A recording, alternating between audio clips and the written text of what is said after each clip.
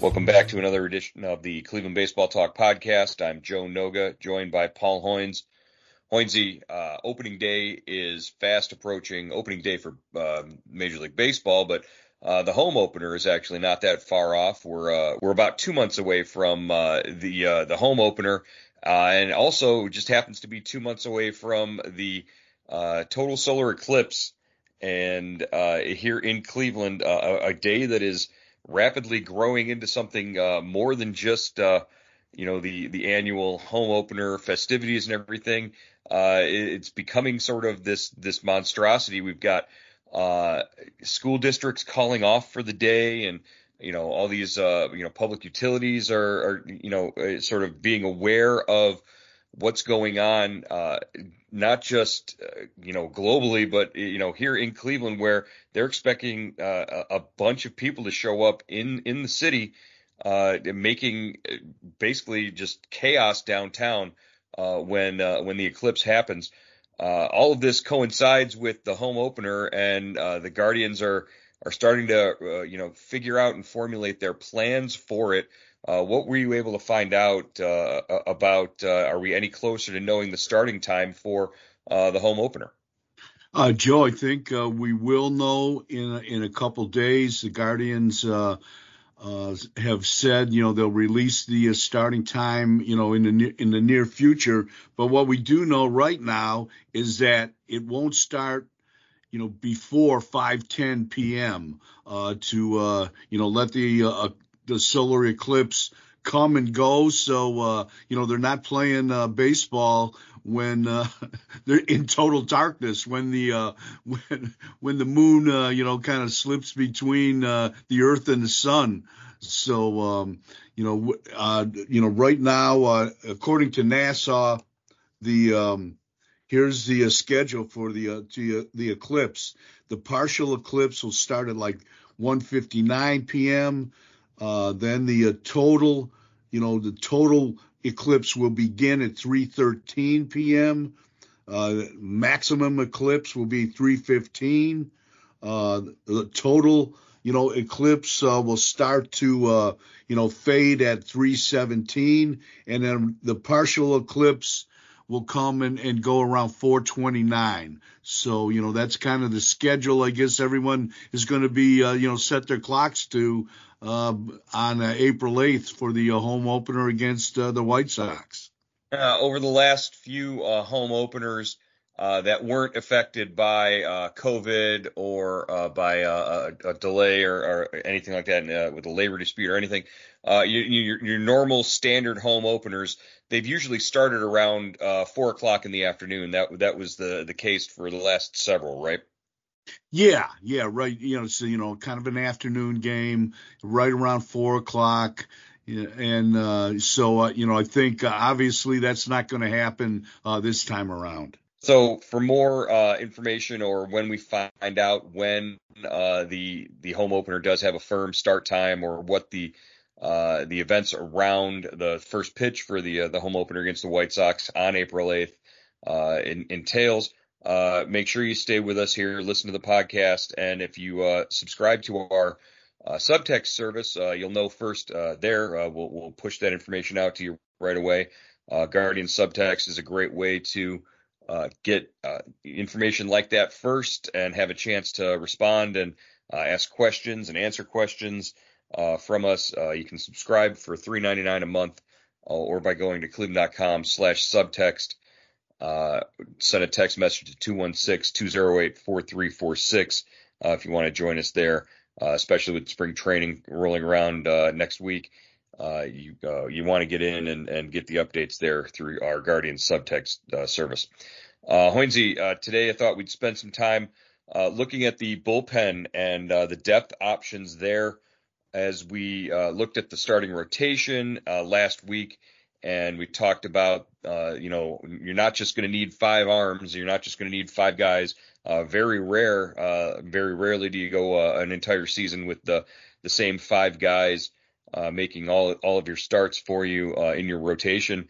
Even more rare that you would have the same 8 to 9 guys in the bullpen throughout the entire season. So, there's going to be a little bit of turnover during the year, based on performance, based on injury, based on need, that kind of thing.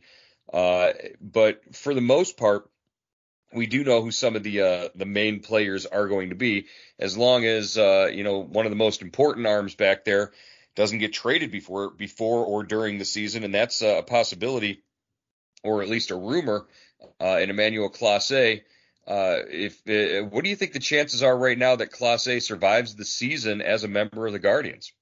Oh, I think the chances are really, really good on that, Joe. Unless they really go in the tank or something unexpected happens. I think this is a guy that he's on a great club friendly contract. He's led the league, the big leagues in saves the last 2 years. He had some hiccups last season, but if you talk to the Guardians, they think that was more about bad luck than anything else, maybe a little overuse. Um, and I think he's going to be a member. I think he'll play out, the the the lion's share of that contract in Cleveland. Yeah, and there is a new, while the pitching coach Carl Willis is back, and he has a lot of say sort of in the volume and the use of some of these arms. Brad Goldberg is now the bullpen coach, so he'll be out there with these guys on a regular basis. So a new face and a new voice in terms of maybe their how they're deployed in that sort of way. Uh, so maybe there's the ability to take a little pressure off of Class A in a number of different ways. One of them is Scott Barlow, a guy that they brought in a trade with San Diego. Scott Barlow, when he's going good, can be a guy who closes games, can be a guy who's your eighth inning setup guy, and can be one of the better right-handed arms in the American League. Yeah, interesting, acquisition. Cleveland sent Aniel De Los Santos to San Diego for Barlow. Barlow's kind of a guy, Joe, that does it a little bit different. He's not a flamethrower. He relies, maybe 70% on his breaking ball. But he's experienced. He saved 15 games last season with Kansas City before getting traded to the Padres. And very good against right-handed hitters, 208 batting average. Lefties are hitting 279 against him last year, but a veteran guy who's been around. Yeah, and the Guardians are familiar with Barlow with his work with Kansas City, so it might be a little easier to sort of assimilate him into what this club is doing when he's out when he shows up in camp, and having seen enough of him previously, they sort of know what they've got to work with. Yeah, and they've seen him good, they've seen him bad. They've hit him, they haven't hit him. So yeah, they have a good read on him, and they feel that he can take some of the pressure off Class A and Trevor Stephan at the back end of the pen.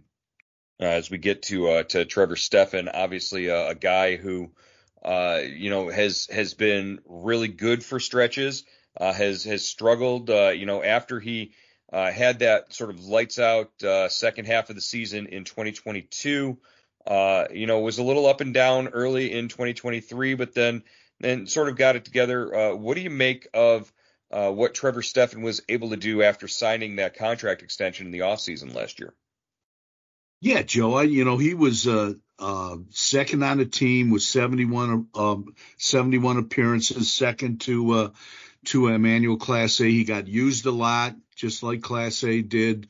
And he had problems closing games. He got tagged with a lot of blown saves. He still went 7-7, 4.06 ERA.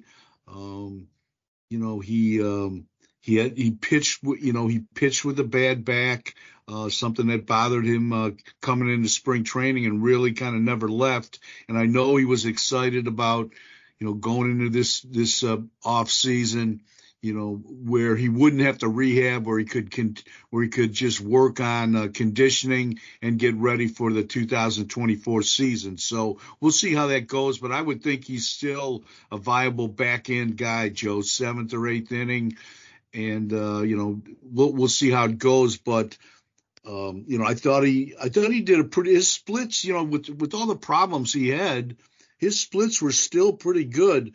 Right-handers hit 245 against him, left-handers hit 239. He had a little problem. He had some problems with the long ball. 6 home Hmm. runs compared to what he had allowed the year before.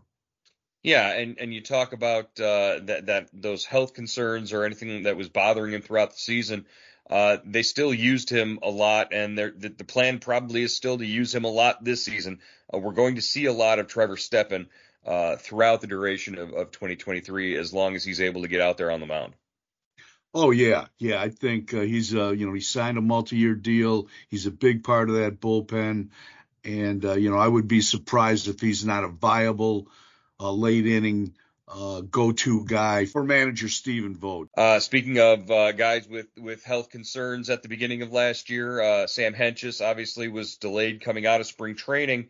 But once he got his feet under him in the regular season, he sort of returned to that form that we expected him from 2022.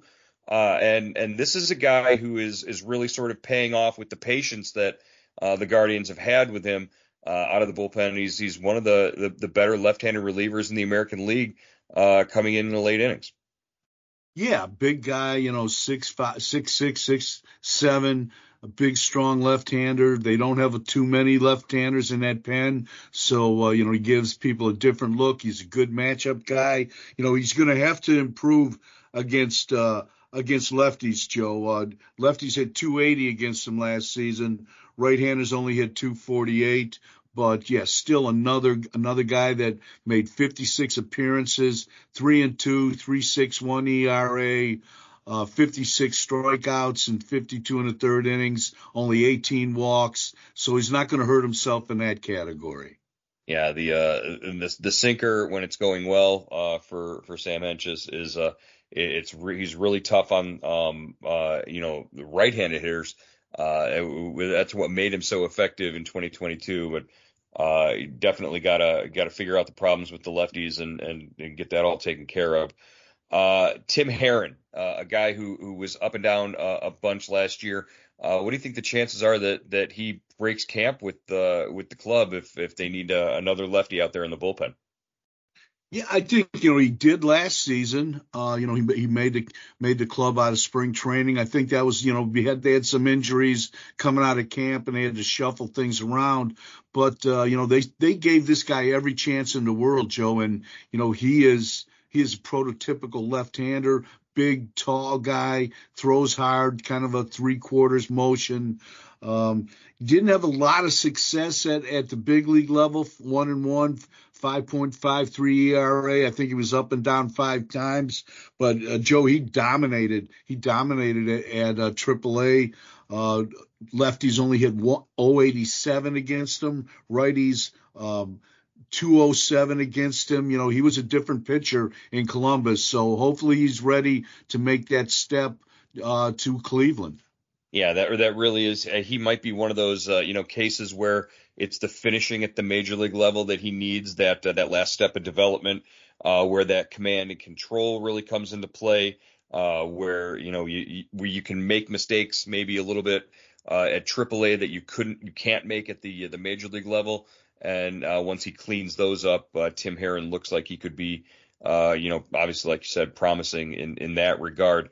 Nick Sandlin, this is a guy who, another one that they sort of called upon regularly during the season, and when he's going well, he's a guy who can get you out of jams. He's got sneaky velocity. He's got good movement with that three-quarter delivery. Nick Sandlin, obviously a guy who's probably got a spot in the bullpen coming out of spring training, I would think. Yeah, Joe, he's, real sneaky. He's got that, that three-quarter motion from the right side. And last year, he's had durability problems in slash injury problems in the past. But last year, he made 61 appearances, 5-5, 3.75 ERA, 66 strikeouts, 24 walks and 60 innings. And Joe, he was really, his splits were solid. His splits were only left-handers. He dominated them 131. Lefties only hit 131 against them. Right-handers were 203. So that's encouraging. That was probably his best year in the big leagues. And as long as he stays healthy, he's going to be a good, kind of a matchup guy late in the game, Joe. Yeah, that's one guy who we've seen sort of come along and really get comfortable now when he's out there at the major league level. So Nick Sandlin, an option there. Eli Morgan, really a sort of a tale of two seasons for Eli. There were times when he struggled, and there were times where he was really good and sort of a huge piece for Terry Francona in that bullpen. He talked about how Eli was a very important to that bullpen just in situations where he would go out there. What do you make of Eli Morgan? He used to be a starter. He's come in and sort of embraced the reliever role now. And this is a guy who can, with that changeup, that changeup is so special. He can strike anybody out if he's got his command and his fastball, on lock. The changeup is just one of the best pitches in that bullpen.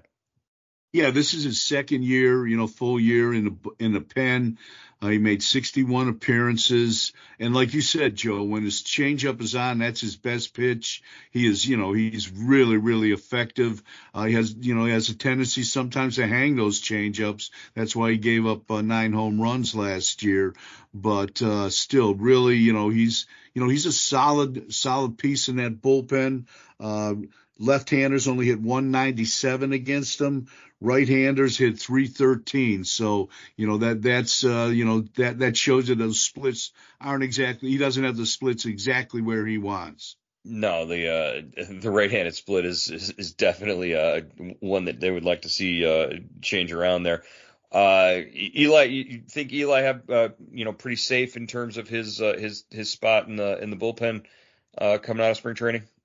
Yeah, Joe, I think, all these guys, we're talking about, we've talked to, they've been pretty, consistent presence in that pen for Mm-hmm. 2 or 3 years now. And, all managers always say the pen is the most volatile place.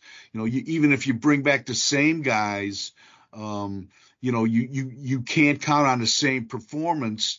But I think Eli has had two pretty solid seasons behind him now, and I would not be surprised if he's right in the middle of that bullpen. In the kind of the middle innings, one of those bridge guys from the starters to the late inning guys. Well, now you talk about a bridge guy. The ultimate bridge guy last season was Xavier Curry.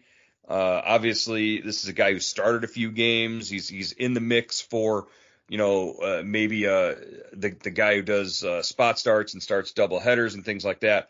But really, if you want to talk about a guy who rescued the bullpen at times, not from going out there and locking down and winning games that way sort of perspective, but from and at those times when you need somebody to give you some solid innings and rescue the starters and preserve arms that way, or when the bullpen is short one night.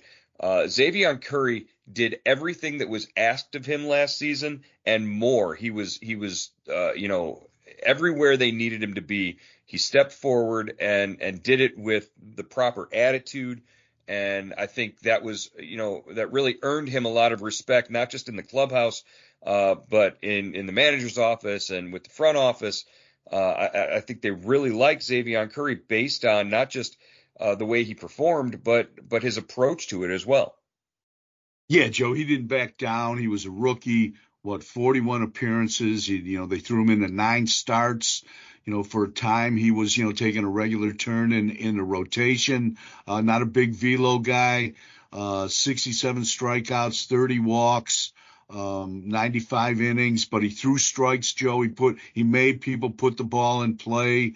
Yeah, he did everything they could want. I think he's one of those valuable swing guys, and we'll have to see how they use him.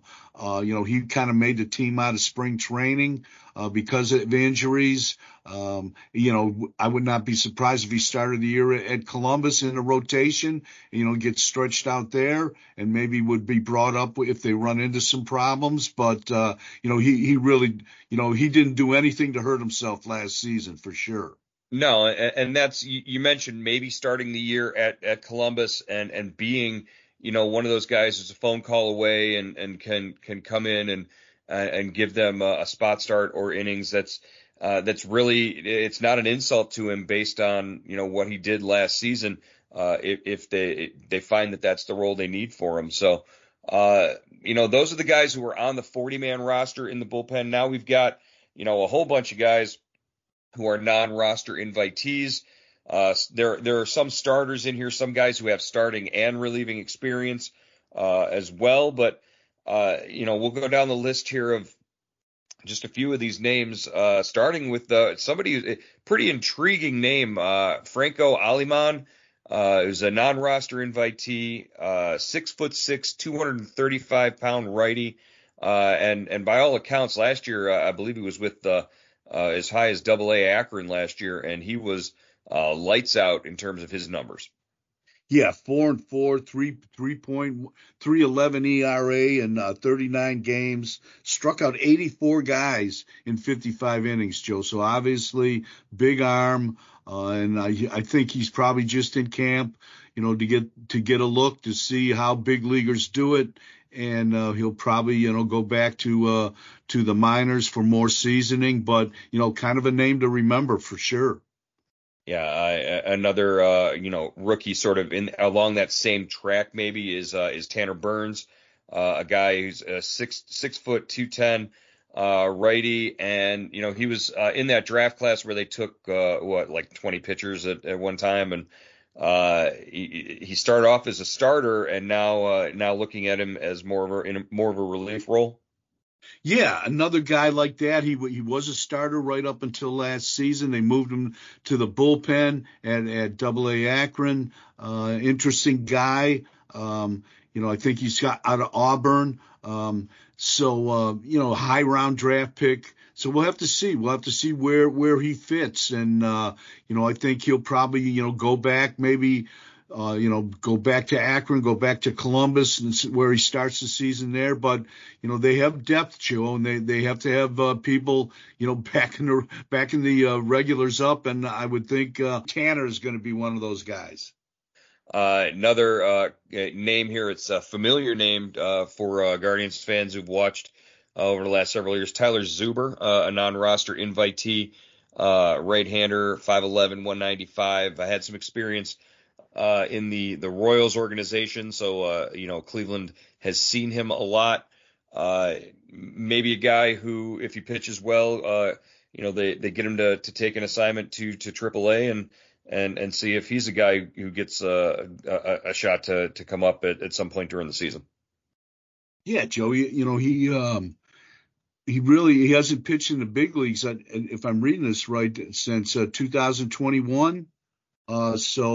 We'll have to see exactly why Cleveland brought him into camp.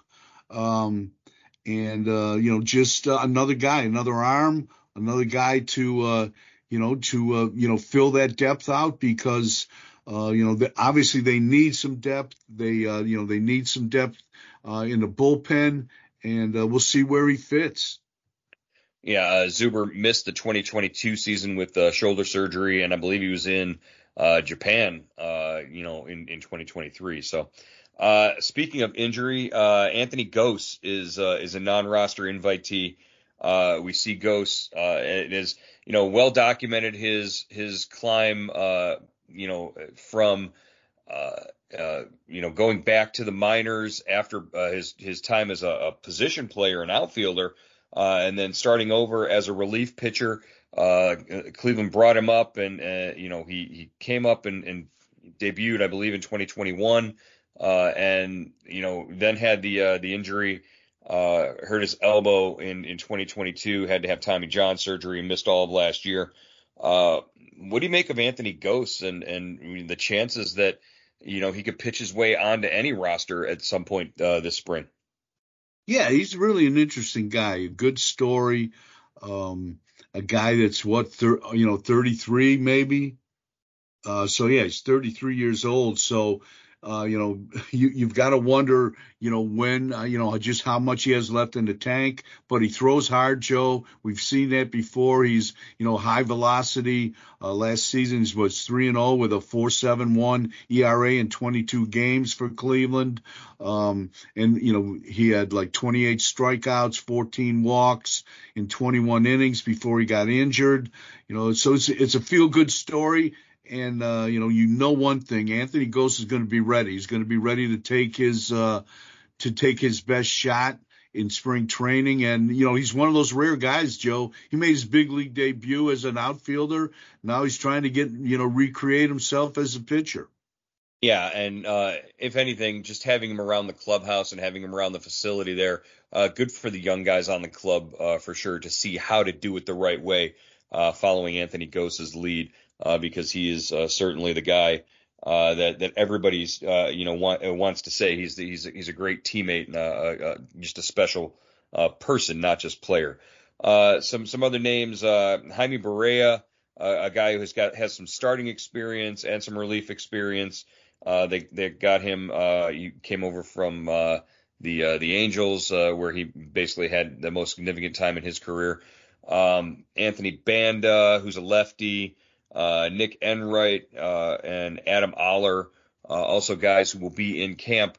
Anybody in this mix of non-roster invitees that you're sort of looking forward to seeing and seeing if maybe they could become a story and pitch their way into if not a spot in that bullpen, which looks pretty crowded right now, then definitely to be one of those guys who you're sort of anticipating their call up at some point during the season from Columbus. Yeah, I got a couple guys, Joe. One guy's on the 40-man that we didn't talk a lot about. Cade Smith, had a big year in the minors last season. He pitched for Team Canada in a World Baseball Classic. He went 5-3 with a 4.02 ERA, 15 saves, 95 Ks in 62 and 2/3 innings, Joe. So we know he's got the velo, and I'm just wondering where, if he can kind of sneak into that pen somehow or help them, during the season. Yeah, that Cade Smith. How did I gloss over? How did I miss Cade Smith? I completely skipped that on the 40-man roster as I was scrolling by, but I know the one that you're leading up to here, and the one that I was sort of saving for the end. The guy that we could pretty much do an entire podcast on, and we have in the past, James Karinchak. Where does James Karinchak figure into all of this? We know he has so much potential. That curveball is so special. Last year was such a struggle for him, and we never really got the whole story as to why. What are you expecting out of James Karinchak, and what can the Guardians really expect out of him this year? Yeah, Joe. I mean, this is one of the most interesting guys on this roster. He does yoga. He does, he before games you can see him stretching in the sun out in the outfield, running laps or running sprints barefooted, doing his yoga, with just shorts on and just barefoot and shirtless. Yes, barefoot and shirtless. And Joe, he has such a great arm. I mean, nobody really hits this guy. That's the amazing thing. He had trouble throwing strikes. He had trouble controlling the running game. When he got runners on, that's usually spelled trouble for him. But this is still a guy that, right-handers only hit 148 against him last season. Lefties were 241. But this is a guy. 2 or 3 years ago, he was challenging Class A to be the closer. So he's got some work to do. One thing for sure, he's going to be in shape. He's going to be motivated. It's going to be interesting to see just how where he fits and how much of a chance he gets this spring. Yeah, he did spend a significant portion of the season last year at AAA trying to figure things out. After opening the season, I remember opening day, the season opener, giving up the late home run, and it really didn't ever get back on track fully for him last year. There were moments where he was effective, but again, I don't think we've seen the best of James Karinchak since, maybe since the first two seasons when he was called up. Yeah, I mean, this is the guy that they said he lost some velo last season. That's kind of a subjective thing. I think he did. It didn't look hurt. He never went on the IL. So we'll see. He's a guy that's he's a two-pitch pitcher. He's a fastball, curveball. And sometimes you lose the guessing game when you're only throwing two pitches. But he's still. It's a big arm, Joe, and it's hard to give up on a guy like that. Yeah, he was most effective when he was working with Brian Sweeney out there in the bullpen. Obviously, Sweeney moved on to be the pitching coach in Kansas City. So who knows? Maybe a new voice and something changing in the manager's chair will inspire or motivate Karinchak. And it's always with him, it's always that mental game. It's always between the ears. So you've got to, when things are going well in that regard, I think he performs really well. We'll look forward to seeing it this year out of the bullpen. All right, so we're only a few days away from these guys joining with the starters and getting out there for their first couple of workouts there in Goodyear. Hoynesy will be out there next week, and we will look forward to reports on what the bullpen arms are doing and what the starters are doing from the Guardians training facility. Hoynesy will check in with you tomorrow for one more podcast here this week, and then spring training awaits. All right, Joe.